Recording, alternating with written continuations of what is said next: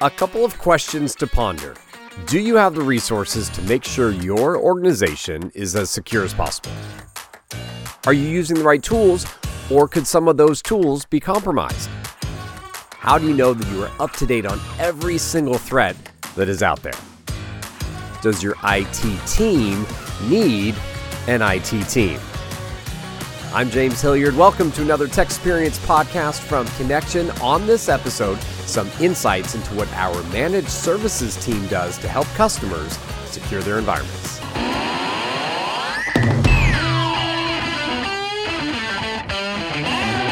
Folks, joining us today is John Schirillo. He is the Managed Services Director. He has over 25 years experience designing, supporting, and securing complex IT environments. He supervises the activity of the Connection NOC and SOC teams. He has authored nearly a dozen IT and security books, including 2 that have been endorsed by the Department of Defense. Glad to have John on board. He is joined by Tony Tay. He's our Services Business Development Manager. Over 30 years of experience in strategic IT business development, management planning, and program management. Glad to have both these guys on board. And really, folks, at the highest level, this chat is geared at helping you and your teams look at a serious question. Who is protecting your network, and can more be done? With that, I sat down with Tony and John, turned to Tony to kick things off, and he shared with me some insights into the top security breach challenges that IT teams like yours are facing today. Well, it's really interesting. There's 3 reports that John kind of shared with me a while back or a few months ago, and it's really about the security breaches from 2021. Articles were from IBM, Verizon, and ESET. So the interesting part was that they said that social engineering attacks are the greatest threat to the public administration, accounting for over 69% of the breaches. That's a pretty high number there. The other part was they were focusing on phishing attacks, saying that 36% of the breaches, and this is up by 11% from last year. So again, that's a pretty good, significant increase. And here's the other part that's kind of scary, and this is the third part they're focusing on, and it's pilfered user credentials, and that accounts for over 20% of the breaches. So all of these 3 really present a very significant threat to these public administration and other accounts as well. So the key part is, why should you really care about this, right? And then those are the key questions. Those are 3 breaches, but why is it important? Well, the average cost for a breach now has gone up. It's the highest it's been in 17 years. It's now to 4.24 million, up from 10% last year. So that's for each breach. Then you're looking at 82% of the organizations admitted to increasing cybersecurity spend up to 15% of the IT budget. And that's an astonishing amount, right? So that's, a significant amount when you think about the IT budget having a lot to do with purchasing of the hardware as well as the support services associated. So that's a significant impact to the budget. So the net of, what they told and talked about really is how do you best protect yourself as an organization with this? And one is really to use a zero trust approach. And that's what IBM is saying really will help you reduce the cost. And then not only that, was Accenture added by saying that cybersecurity strategy, in addition to that cybersecurity trust, the zero trust approach, has to be developed with business objectives in mind, right? So in other words, you can't create these strategies that inhibit the business from actually operating, right? And one of those scenarios when I was running a compliance program, that happened to be a very big problem. The controls wanted to be so tight to the point where you can't run the business anymore, right? It becomes ineffective at that point. So too cumbersome. So that's really what, the article really was alluding to and what we need to focus on for clients, especially in the public sector. And Tony, you and I have talked, I've talked with many others. We saw all these phishing attacks or ransomware. Just a huge uptick those in the last several months, years. Another issue that I'm aware of, and sometimes I'm still probably the culprit as well. Passwords, logins, things like that. We might use it at the corporate site, but we put it on our social media sites. We use it in our, personal worlds as well. So stealing of credentials is also a major, major issue out there. Yeah, and it's what we call. It's funny you mentioned that, right? that's 20% of the total breaches. It's one of the stats that was provided by IBM, right? And if you look at that report, it's scary how big that is. If you think about it, 20% of your company just right now, right? If you take a group of 1,000 people, 200 credentials have been given away and you had no idea. So you've opened the door for 200, users, right? Or weak usernames and passwords that were extracted, for example, from your Facebook account or from whatever other account of social media you may be using, and people are using that. And it could also be, bottom line, you wrote it on a piece of paper somewhere, left it on your notebook, and your notebook got stolen. How many times has that happened? Right? That's a pilfered credential as well. So that is a very real, lack of a better term, vulnerability, right? That leaves yourself open in that security framework, right? And that's where we really need to address that, and it's what the framework allows us. And that's what John was talking about, right? We don't just use identity access management. We use privilege access management. We use unified endpoint management. So it's overall those three that encompass our overall approach, right? In addition to that threat detection and response umbrella. So to wrap it all up, we're not left with just John Doe password 123456, right? Is it John Doe password 123456? What access? And John talks about from the least access up, right? So what systems is John Doe allowed to use? And does he have the authorized endpoint by which to access that information? So that's kind of that whole umbrella that John was talking about. And then you add to that the overall threat detection umbrella, right? So you have the tools that which we put the controls in, and then you apply the logic behind that, which is the umbrella. And you were saying, cumbersome rules, but it was also, us peoples are pretty sneaky. And so if there's something that's in our way and a little cumbersome, we might just say, hey, let's do this, right? That old shadow IT, shadow security, whatever you want to call it, right? We would try and work around. And obviously, organizations don't want that.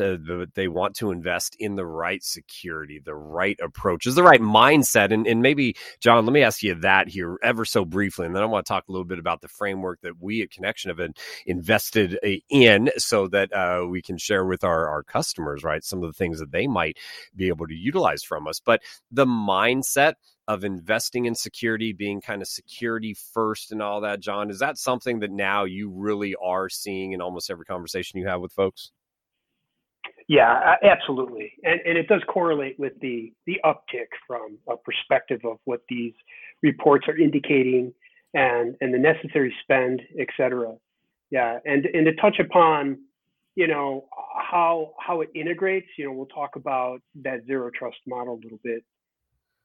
We realized in conversation that a lot of customers out there are challenged with dealing with security issues. One, because it's fast and furious and ever changing. Two, there is a lack of some of the qualified workers out there to be working in security. So your team, John, focusing on, right, coming up with this kind of the framework and everything, define that, get everyone on the same page as to kind of what was the genesis of that and what this framework ultimately is. The bottom line is not so much framework, right? A lot of times people associate framework with tools or tech stack, and that's important. But we'll start with the approach around a foundation that is built on, as Tony mentioned, business objectives, technology. That's where kind of that framework comes in, and policies and procedures. So, and to tie this into what IBM was saying, right? What we do is we embrace a zero trust model that is context based. So what this includes would be identity access management. So this helps control user access to information. Privileged access management, and this is for protecting users with elevated rights. And then there's unified endpoint management, which does exactly that, meaning it, centrally allows us to manage, secure, and provision resources.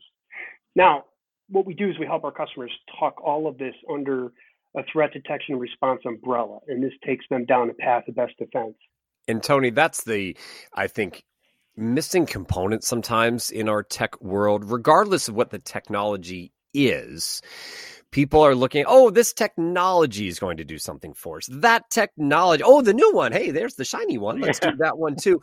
But that's not the case. If you don't have a mentality, if you don't have a mindset, and if everyone in your org isn't there at the same place, I kind of don't care what the technology is. I don't know if it's going to help you to the fullest amount that it could if everyone was in the same mindset. Yeah, and that's kind of part of the message, right? It's understanding that business objective, right, where you're going. But the key part is balancing that with a security, solution, right? It's not one easy button, one size fit all. There's no silver bullet, right? It's a balance of those items that you mentioned above, right? So, or earlier, right? It's the understanding the business objectives, then applying the best defense approach, right? That John was talking about. And then you balance the two with, how do I still keep the objectives in mind, but yet secure it enough to where I still can function as a business. So it's not the shiny object that wins the race, right? There's so many tools out there. Everybody has their widget, but how do you encompass that widget in a true strategy and approach? And I think that's the key part of John's and our message here is how we deliver that. I'm not putting down the tools and the technologies because they are needed. But again, it's kind of foundational. You start with the people. You start with that mindset, you get there, and then you evolve into what is the right tool for us to mitigate the right security issue that we're facing. People need to prioritize what their security issues are. That's also one of the things I know, John, that you and team help folks do is there is so much out there in the security space. You help them prioritize what is it you need to go after first? What do you need to shore up in terms of defenses? What are the right tools then at that point to help out and all that? That's kind of part of our process working with customers, right? Yeah, absolutely. And I kind of wanted to add to that, and let me kind of, one of the things is a good way to illustrate is like an example, right? So, or how we go about, what we've heard, right? And one of those was, let's take it, for example, the phishing attacks, right? Was connected to 36% of the breaches, increase of 11%, so pretty high increase, which in part could be attributed to COVID itself, right? The pandemic started this malicious activity, for lack of a better term. And as we might have expected, threat actors have been, they're getting more sophisticated in their phishing campaigns. They're being smarter on what it is that they're doing. So a tool set won't necessarily know what to do, but it's that approach. So I did want to ask John, right? So how could our framework, right, based on this example of how would it, right, illustrate or mitigate this risk? That's a great example. And it does correlate with that whole mindset, right, that James is bringing up here, because, the mindset is all about understanding, right? So it's that relationship between data and the integrity of it, et cetera. And, when it comes to phishing, it's a good point because you can't just rely on technology. Now, phishing in and of itself is among the most common attack vectors, and the variations of attack types are easy to deploy. So, generally speaking, we help our customers at multiple layers, such as in things you've heard of, right? Email security, around advanced filtering, especially when it happens in the cloud, endpoint and mobile security, and account and data protection, right? But even with those in place, malicious emails can get through to these users. So to that end, what our solution is about when it comes to this, particular attack vector is developing and managing security awareness programs, right? So we're trying to enhance the mindset and the understanding awareness of those users. So we do that with our customers. And in the industry calls it like continuous user education or security awareness training. But then it does tie in with technology, because on the technology side, we provide automated detection, but it has heads-up notifications, and these are based on real-time trending through threat intel sources that we have. So we can sort of inform users, give them sort of a little heads-up message, nothing that's, it's in layman's terms and it doesn't belabor, the content, but just a quick heads up. Hey, look out for these things. I did want to ask, and John, you bring up a really good point, right? So, where does the tool set really fit in? And the funny part is, you mentioned, the importance of a tool set, but yet I think I'm also hearing from you is in our approach, we're using multiple tools and multiple threat feeds to really quantify, is there a real threat or not, right? For example, one of the articles also focused on the manufacturers or publishers themselves being attacked, right? Like in 2021, in midway of the year, Kaseya was hit, right? That caused over 70 million in ransomware itself. So is that what you're referring to, where the framework can help? Absolutely. And it's funny because your timing is impeccable, right? Especially considering the latest, Spring 4 shell vulnerability. I mean, even today, right, we're receiving notices and more information on this particular supply chain compromise. And that's where tools in and of themselves are, can be at risk because they leverage standard frameworks. In this case, it's like the Spring Java framework, et cetera. So, aside from taking a layered approach with security controls, and by the way, we could spend an hour discussing those even at a high level. But what we do is we enforce principles of least privilege. And so what that is it's each process has only the rights required to accomplish a task. And then we combine that with separation of duties. And these are well-known terms, right? But it translates to these tasks that are being performed by different modules in our tech stack. So in addition to that, we deploy real-time file integrity monitoring with unique file signature checks, right? So we keep tabs on our tools or framework real time. So we keep tabs on those, the particular processes and files for changes, et cetera, that a bad actor may, employ to take advantage of a vulnerability. But we combine that with configuration and behavioral analysis with vulnerability scanning, and that's performed every 4 hours by default. So in other words, our solution is designed to fit securely into our customers' environment. By adhering to compliance and best practices, the things we're sort of talking about here, we end up reducing the risk to an acceptable level. You obviously can't guarantee security, but the key is to reduce it to that acceptable level. That is such a key point, and it's unfortunately, I guess, Tony, a scary point at where we find ourselves in the world today, because I don't know. It used to be a question. I would talk to security folks years ago and said, who's ahead, the good guys or the bad guys? And it was, well, this month, kind of the good guys are ahead. We're blocking more stuff, and they're, and I'm talking back in old school, right, security breaches and all. And these days, it just does seem like we're still playing catch up. And to what John's saying, we're not going to be 100%, but we're trying to get teams to that acceptable level and get them on their best footing possible, and then maintain that. And it sounds like, and again, we're going to dive into a little bit deeper, on the framework in success for customers, but that's what we're trying to do, is get them to the best possible place. Absolutely. It's that, what is ideal for them, right? And putting a server in a closet is not one of the best ways to do it. Hey, allowing John Doe to borrow my credentials so he can perform a task is not that way, right? So that's why you've got a lot of these two-factor authentication methods now hitting every platform out there to at least try to curb some of that, right? But that's kind of where it is. That's why the tool is not one thing. It's a combination of those tools. One more thing, I love trying to get insight into what customers tell us. And so, John, let me ask you, and Tony, if you want to add in, feel free. But in terms of that acceptable risk level, John, is there still a lot of variety there? Is that a wide acceptable risk, especially when we're talking about, government agencies, et cetera, in this space? Or is it a little more narrow? Do you find that from customer to customer to customer, that acceptable risk is kind of closer together? Just your observations or feedback you hear from teams. Yeah, I mean, that's a great question. And what we're seeing is that, there's a crosswalk between regulations from a compliance perspective. And a lot of these organizations have, some compliance initiatives. And that correlation, boils down to, or crosswalk boils down to common denominators. And that's what we've done at Connection, is put together this, framework from a perspective of those common denominators that speak to all of our different customer types. So it really helps them, build that foundation. But to answer your point earlier, it's unfortunate, but it is sort of like a catch up, and it's always going to be a catch up. We believe, at least, and we're affiliated with a lot of different organizations.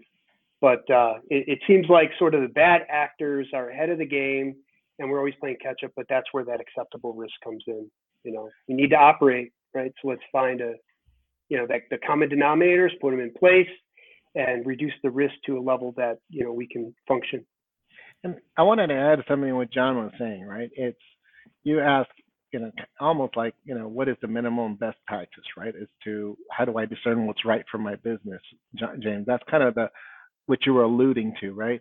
What was interesting in a lot of the most recent conversations that I've had is the clients have adopted a lot of these tools. So the tools are out there. They're starting to collect all these logs from all these tools. And what's hit right now is they're not sure what is right. And the reason why they're not sure what is right anymore is because they're getting thousands of these alerts, hundreds of thousands of these alerts a day.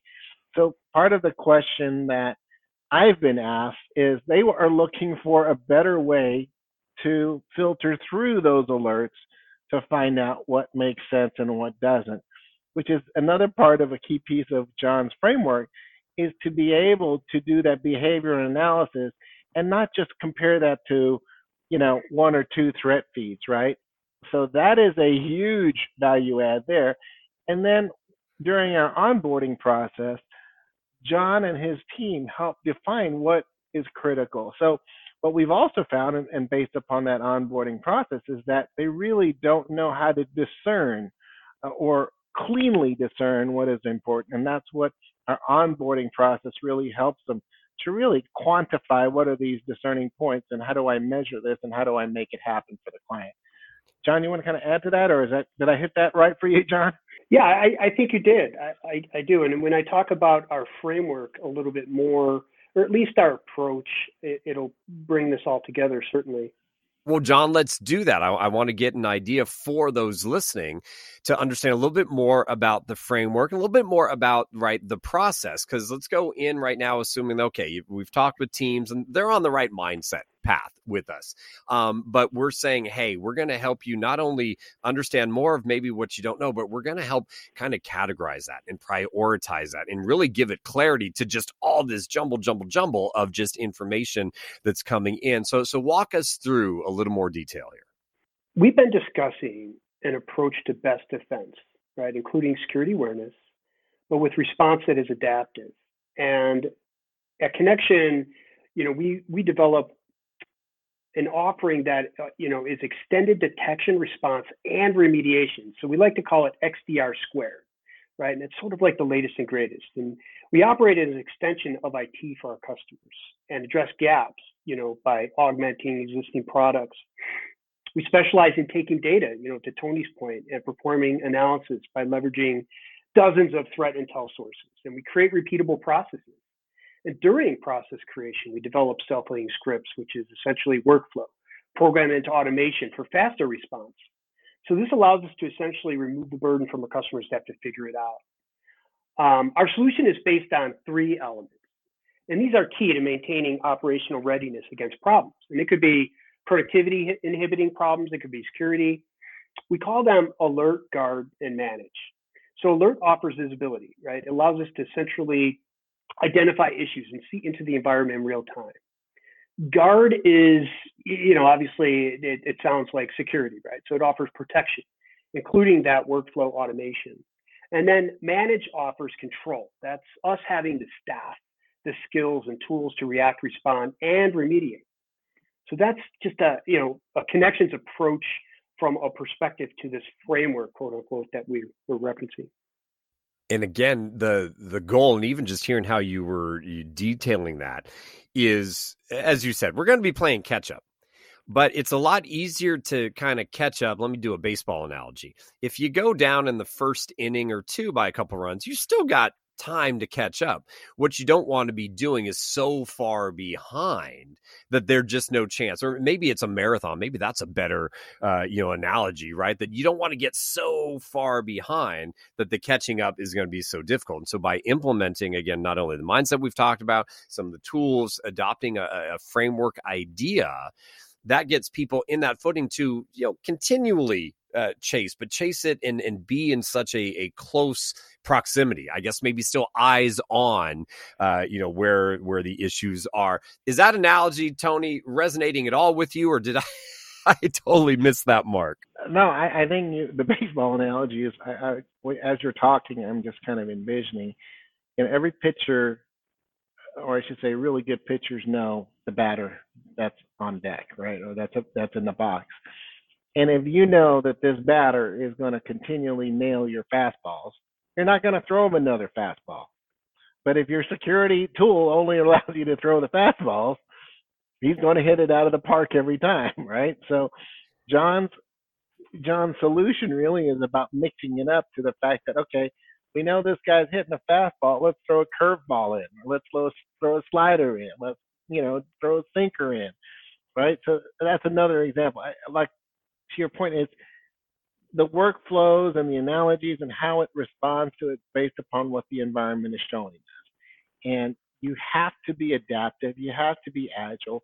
And that's what our methodology really is about. Is we, on a monthly basis and sometimes on a weekly basis, depending upon what the client is seeing, is we'll go through what we're seeing, the pattern recognition of what we're seeing with the client, and say, okay, here's where we need to adjust, right? And we quit throwing a fastball to this guy. Let's start throwing sliders and curveballs, right? See what he does with those. So that's kind of to relate to that analogy a little bit. So John, do you have anything to add? I'm just trying to kind of color it a little bit, but I think it's kind of hitting the mark. Yeah, absolutely. And I just want to say that, the model that we put together enables our team to more thoroughly identify known, but it's the unknown issues, right? To have the capability from a behavioral, from a user and attacker perspective, et cetera, including threat hunts that we provide in our customers' environments. But together, because I mentioned we're an extension of IT for our customers, together, our engineers maintain 24/7 vigilance, right, of our customers' networks. We offer different roles from a perspective of our engineers and staff, that augment our customer staff. So, when you put all this together with following the framework, the common denominators we talked about, the XDR squared, it really, again, takes our customers down that path of best defense. We can sit here all day long and say, hey, this is what we've developed. This is what we're trying to do for folks. This is what our promise is. But I'd love, both of you to take a moment here. And folks, I'm going to give you some more contact information, summarize things in a bit here. But maybe, John, starting with you, and then Tony from you. True life customer feedback after teams have engaged and after teams have started being able to rely on us as that extension of their IT. What's some of the memorable feedback that's come back to you, John, where someone said, man, y'all said this was going to be what we're going to get. This might be where we are postured, after engaging, but something else came to them, like that wow moment, that aha moment, that something like, man, we got more than we expected. Is something come to mind, John? Yeah, I'd say in general, across the board, our customers, again, when we're talking about helping them with that foundation, right? Our customers will have us run through an assessment during our characterization, of this contract with them. And we'll find out or enlighten them in terms of a percentage of compliance to these best practices or to this framework or to this approach. And on average, our customers are scoring anywhere between, say, 40 and 60%. And then what we're doing is within 3 to 6 months, we're bringing them up to over 98% compliance across the board. So that's kind of a fantastic metric, that we're hearing back from our customers. Tony, what about you? What's something that, has been some type of feedback that you've heard from the customer base and you've just kind of sat back and smiled and said, all right, we're doing it. I'll go back to the baseball analogy. We hit it out of the park. For me, it's the way our contracts are created and constructed. And the constant renewals is testament on its own. John, I think you've had multiple customers in our portfolio that have been with us 10 plus years. As the solution grows, right? It continues to develop. Another one just recently, right? The client that John that we brought on about less than 6 months ago. And what we've discovered, they're just saying, "Oh, I need more support," right? And they're adding more things to our plate, right? That means that we built the confidence with them on the limited focus, and now they're adding to the scope of what they'd like for us to cover with them. What some clients start off with, just doing one area. Oh, we just want the SOC services to do this. And then they start adding, okay, can I get you guys to help me with some administrative duties, right? And the scope starts expanding. So the testament to the quality of the teams that we have supporting our clients, our model that we have within our contracts, we are incented to continue to show performance and success. That's the net of the way our contracts are structured. And the net of it is, if they keep renewing, the proof is in the pudding.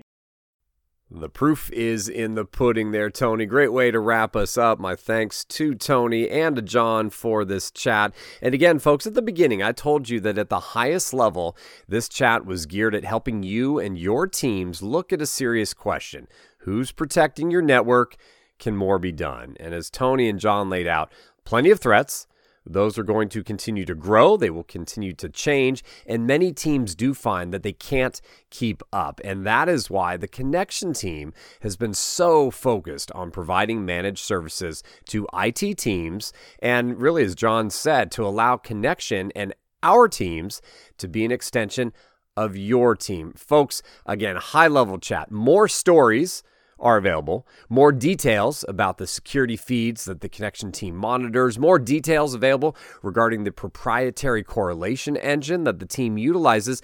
And you are encouraged to reach out to your account team to learn more. If you're new, head online to govconnection.com.